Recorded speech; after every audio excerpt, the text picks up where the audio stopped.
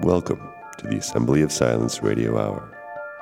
Okay, folks, here we are. I'm going to try and make the intro really quick. Some of you may have been expecting to hear the second part of the first conversation with Jeff. That's not going to happen. I decided to put it behind the Patreon paywall. So I'm saying thanks to subscribers. Thank you for helping me out because this does take a lot of time and energy. And as it stands, I'm not breaking even. I think it's worth doing. So I'm going to keep doing it. But I'm going to put some stuff behind the paywall every now and then. And that's what happened to the second part of the first conversation with Jeff. It's behind a paywall. So if you want to hear it, patreon.com/TaijiReality. It's in the show notes. And I'm also going to put some links to other ways you can support the program. A crypto link or two, PayPal address. If you just feel like one show is particularly good and you don't really want to support any of the other shows, you can do that. Okay. For this episode, I'm going to introduce a new guest. This new guest is someone who I've known longer than any other guest I've yet had on the program. It's my great pleasure to introduce my friend John, who has been instrumental in opening my mind in a variety of ways. You'll discover that John and I see things quite differently, but nevertheless, it's wonderful to have a conversation with someone who sees things differently, and that is basically what we're doing on the Assembly of Silence, isn't it? Yes? No? Here we go. Hope you enjoy the show. What I was expecting was based on the conversation we had that led to your inviting me here, which has everything to do with something that we both feel and that I think a lot of people feel, which is that everything has to be transcended in order to meditate clearly with whatever forces are governing humanity and the safety of the earth. And there's a leveling that's going on for those of us who care enough to meditate and are sincere enough about it.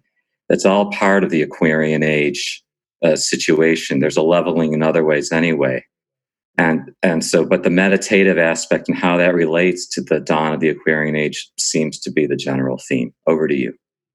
I think that's a really wonderful way to introduce it, and it might be interesting to kind of revisit that conversation that we had last time, which I believe started with a discussion of a lecture on Nietzsche that I had heard, where it was proposed that Nietzsche was essentially saying that the dismal state of the world can only be addressed through an aesthetic approach, something along those lines.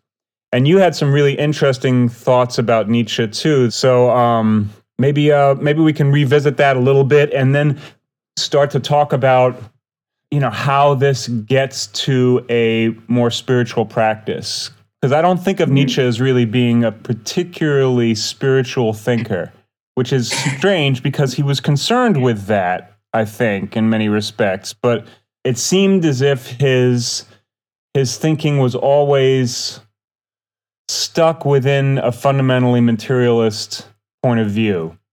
But maybe I'm wrong about that. I'm not a scholar on Nietzsche. I don't know. So let me send it back over to you and see what you say in response to all that.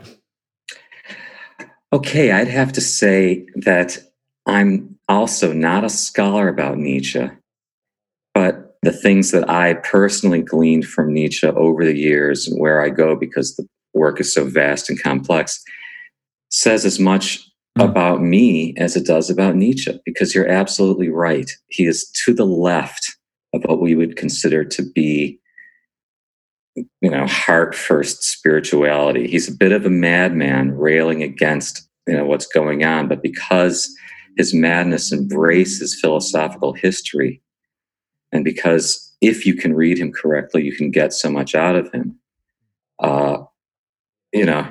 He's still, you're right. He's absolutely dealing with spiritual issues, but he's dealing from it from a standpoint of religion and philosophy and the way people behave vis-a-vis these much larger concepts that he's trying to explain to us. And he speaks in aphorisms all the time. So what that has to do with our discussion and where it led me is It's possible, except the one other thing that I have to remember you saying that brings it back to our discussion is that he was talking about art. You say aesthetics as meaning it's something to fall back on. And that really is the theme, how much we've changed, because the 19th century, the 20th century, the 18th century, aesthetics and art to me were more meaningful then, because now there's a situation here that's just a little out of control. Over to you. Yeah, there's an awful lot to unpack there. I guess one of the things that occurred to me was that the characterization of Nietzsche as being someone who's railing against, in air quotes, reminds me of a thread that I was just looking at on Twitter about resistance. So there's this idea that when we see something in the world that we don't like, that we should somehow or another solve that by fighting against it, another air quote thing, And so it seems that in a way, Marx is the same thing. He was so disgusted by capitalism that it basically impelled him to fight against it. And in many respects, it seems that Nietzsche was likewise motivated by the church and sort of religion in general. Although, if I understand correctly, I think Jordan Peterson makes this point, Nietzsche was actually also at the same time recognizing that Christianity was at the foundation of Western civilization, and that if we dispensed with it, we would probably lose our cultural and moral center. And I think that's somewhat been borne out, you could say.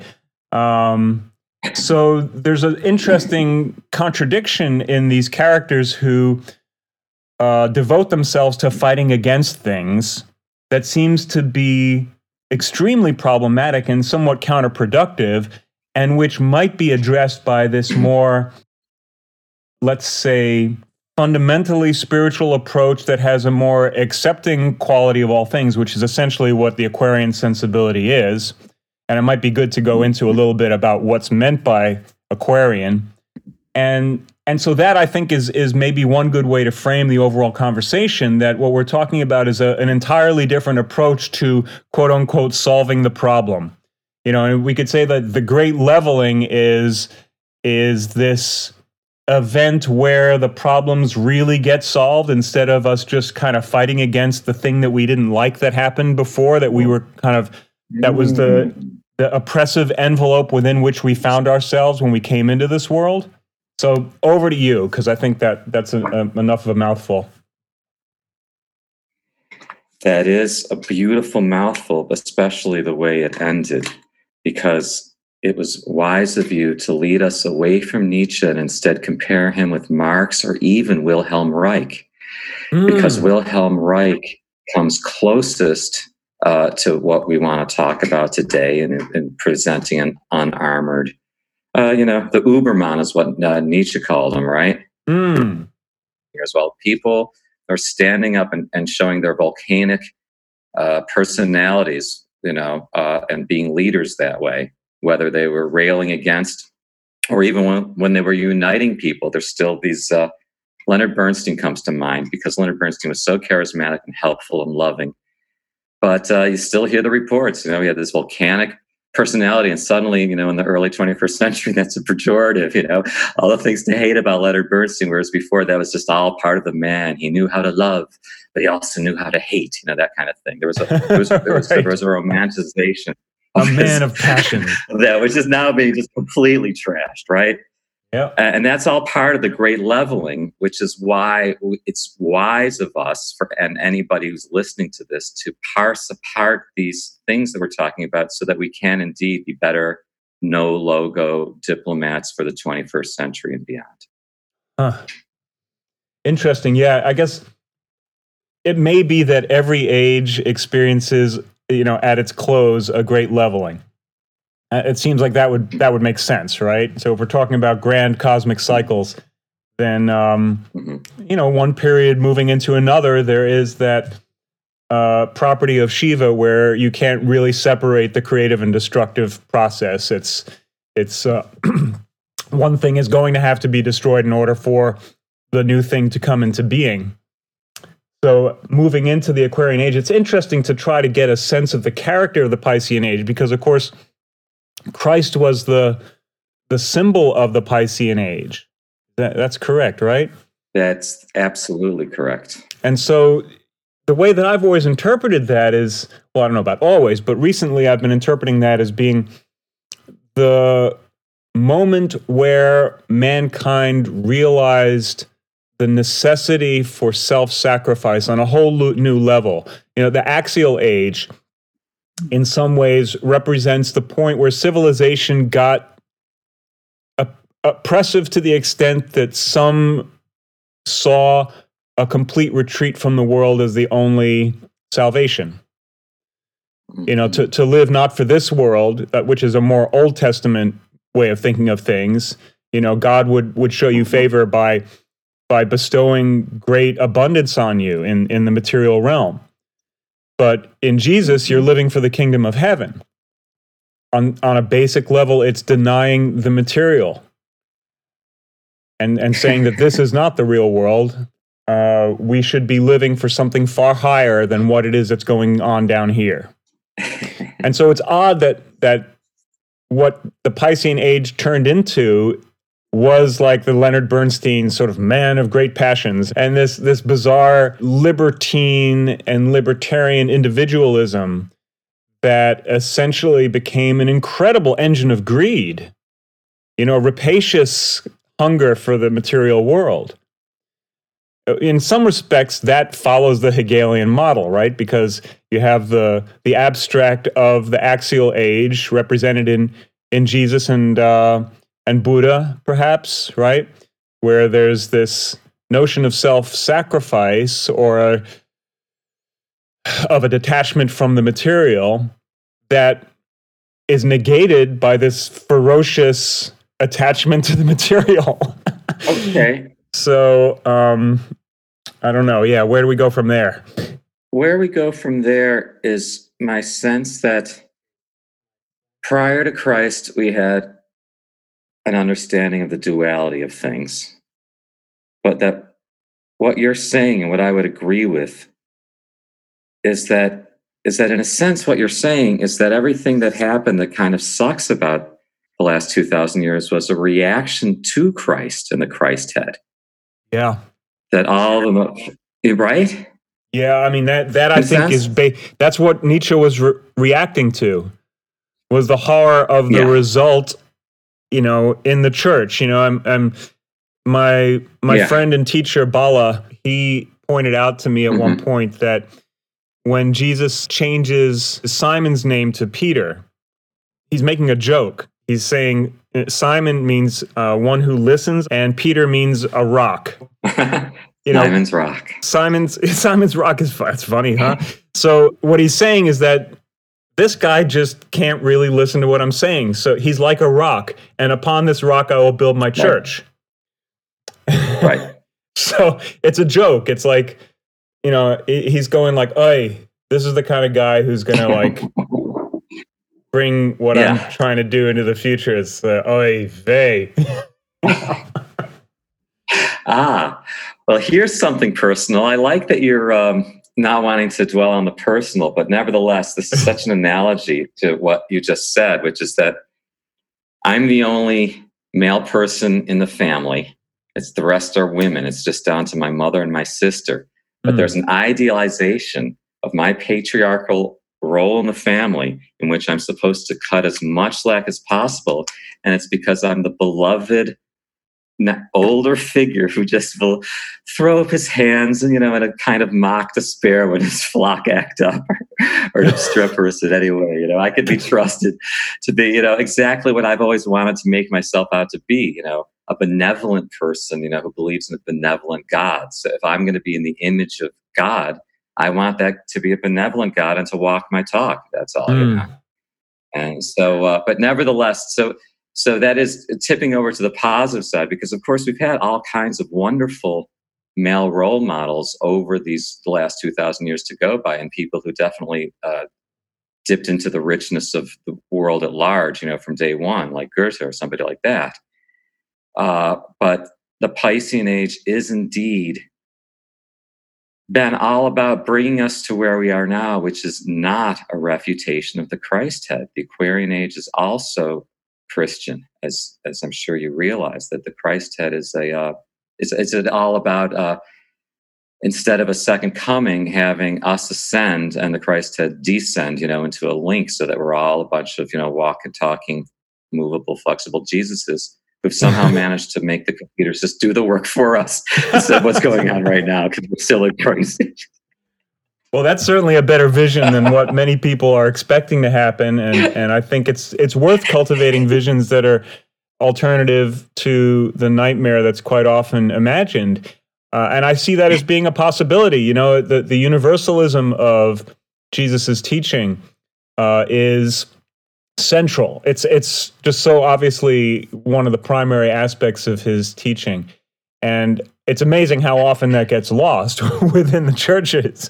But I do think that is a fundamental aspect of the Christ head nature, I guess is what you call it. Or I could say of the Logos,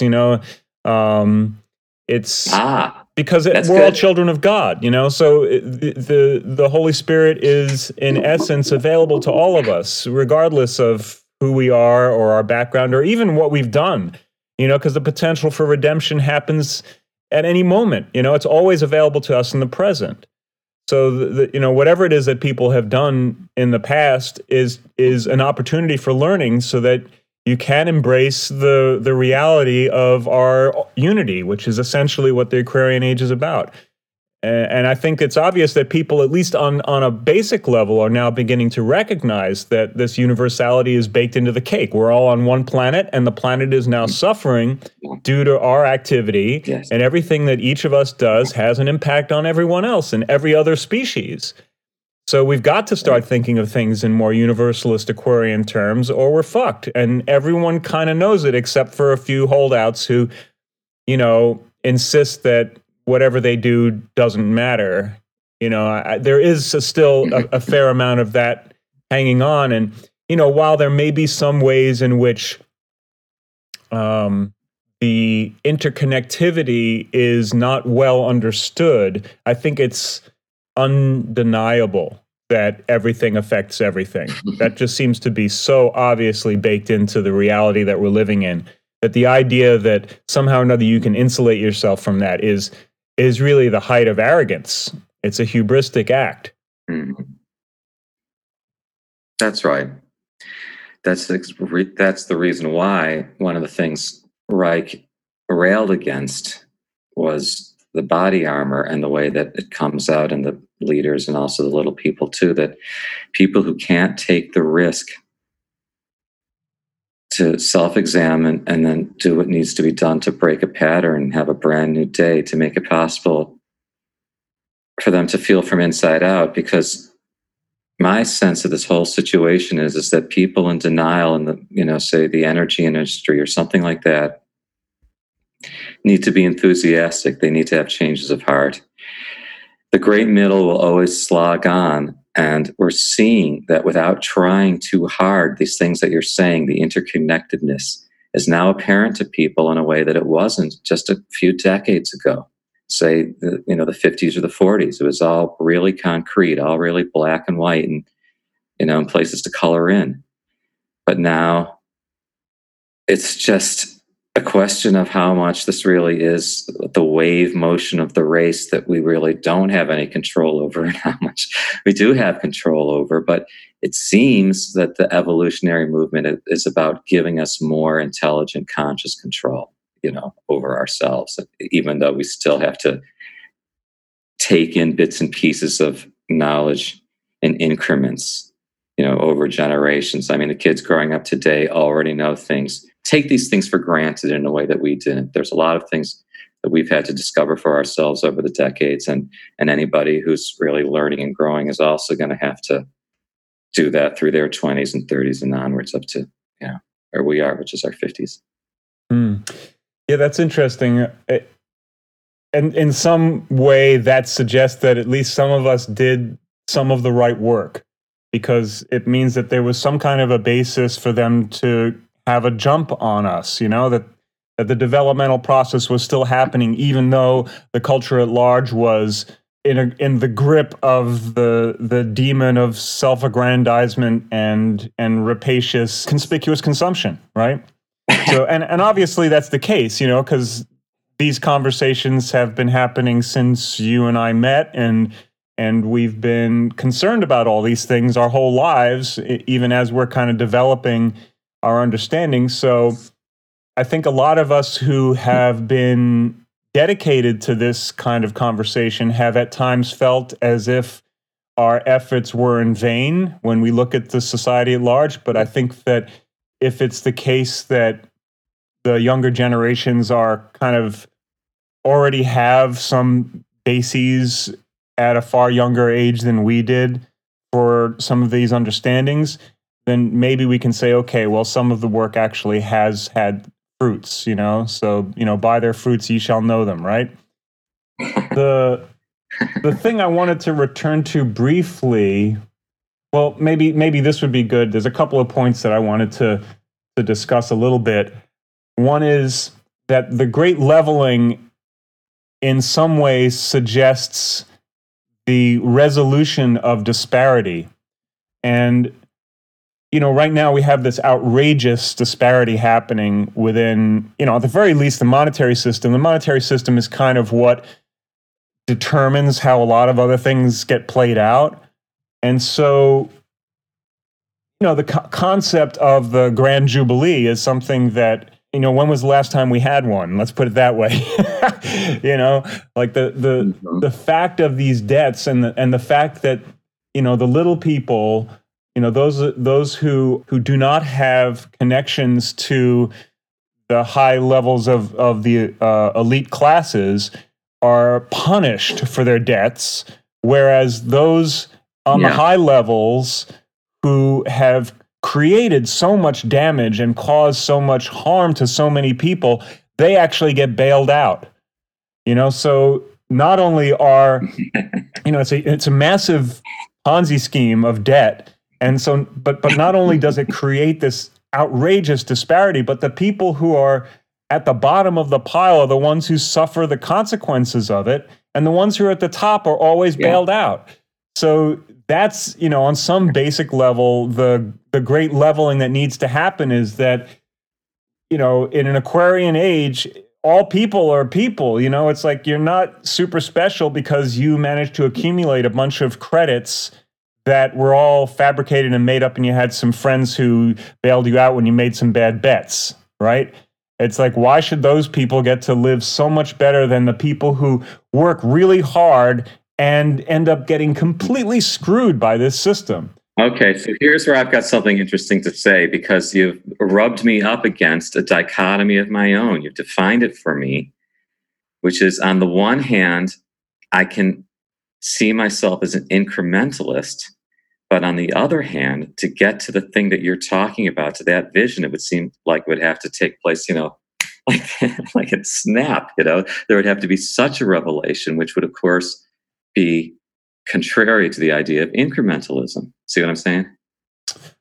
Say that one more time. I didn't quite get it. Because, you see, if people could just be people, and this is how we're getting through now. I mean, this is how people always get through. If you watch The Grapes of Wrath or read the novel, but it's very poignant at the end of the film when they're leaving, they're on the road again, and their little, it's got everything's packed up, it's just the middle of the Depression, and they keep rolling on. And she says, well, of course, we are the people, I mean, if you have, and it's the same thing right now, down there, at those border camps, say, there are people who have an attitude, who can take it, and there are people who cannot. It's still the story of people, and it's still the story of man's inhumanity to man, because people are not being treated as people. And so, because the world is so vast and there's so much hatred and so many negative cycles, it would seem like it would take the second coming itself, for everybody to just snap out of it and start treating people as people. But that's not really how I think in terms of my everyday politics and the way things go along. Whether I'm totally about incremental changes, because that's all I ever see happening. if you catch what I'm saying here. Well, here's the question then. So, is it possible to have an incremental great leveling? That's right. Thank you. See, that's why we're having a conversation. It seems like a contradiction in terms. And we resolve that contradiction like so many other contradictions that we would love to resolve, and which we do resolve. I mean, that's one of the great things about this, is that I have found myself being able to resolve contradictions. And so this latest one, incremental, how did you put it? Well, is it possible to have an incremental great leveling? I mean, I think that the argument for incrementalism makes a lot of sense, particularly if you don't want to have a disaster, because large changes generally produce a disaster. But incrementalism tends to just sort of, prop up the status quo. And so we have that problem there. So it seems to me like what we're seeing now is that for every move of incrementalism that's made, there becomes greater indignation on the part of those who want to see substantial change. So, like, take the Democratic Party, for instance. There's more and more people who are like, hey, are you listening? You're the Democratic Party. That means democracy. That means the people in the party might want to be listened to. So it's basically like the Democratic Party won't listen to anyone who makes less than $120,000 a year, right? That it's just they're not listened to. Wow. So Bernie isn't even acceptable, even though he's probably the most popular candidate they've ever had, and he probably would have won the election if they hadn't shafted him in 2016. So the incrementalism kind of produces a more volatile situation. And the Democratic Party, I think, in many respects, is falling apart. It makes no sense. The party itself is attacking its most promising candidates who have the greatest actual popular support. This is a beautiful place.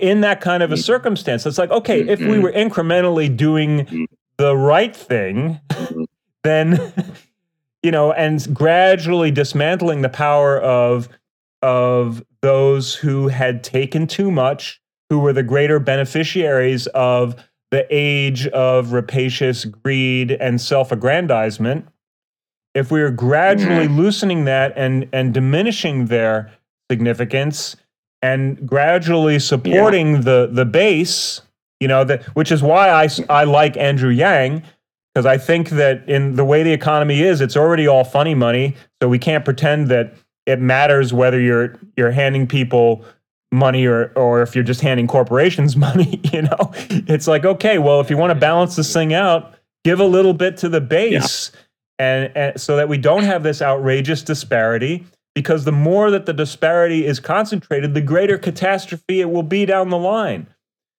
So the great leveling, it seems to me, it's going to have to address those basic issues, and I don't see that the incrementalism that we've had thus far really addressing the fundamental point, because it just always seems to ultimately head in the opposite direction. I mean, we even got a guy who was recognizing the problem in his rhetoric, right?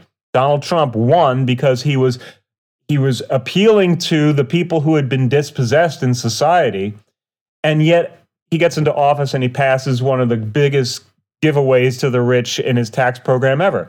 So it's just... I'll tell you something, though, about the way this whole thing works from in a larger level, in the level of a huge eye looking down, which is that they see this imaginary set of eyes, how Donald Trump has shaken the whole structure up through his negativity, through his arrogance, his nevertheless is the rock and roll president in reverse, but it's still the same kind of thing. He's a revolutionary. He's made everybody disrespect government. And the truth is, I know all about hypocritical liberals who, if they could be tougher and meaner, would be just as exploitative as Republicans, but they have consciences. So they get into trouble because, they're much more compromised, which is why the left is so much more interesting in terms of its infighting. The infighting on the right at this point is so sad because, the right has never been sadder in that regard. The right has never been sold out in terms of the Christian principles we're talking about, the way it has by Donald Trump. So in the terms of Donald Trump being a radical, revolutionary character, he truly, hello, dog, he truly, is that thing and creates this leveling, because there will be life after Donald Trump, or we'll be picking up the pieces and having to find a new sense of respect and honor post-Trump, not only for ourselves, but for government too. Okay, so if that sounds like it wasn't the end of the conversation, it's because it wasn't. What happened at that moment is I got interrupted by someone who needed my attention. And we picked up the conversation a little while later, and it went on for a long time, and I was thinking about, well, I've got to break this up into 2 sections. How am I going to do it? And this was just the natural place to do it.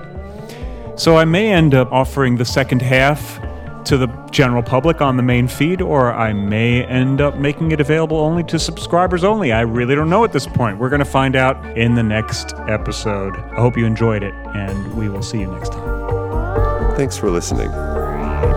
We look forward to serving you again soon. In the meantime, remember,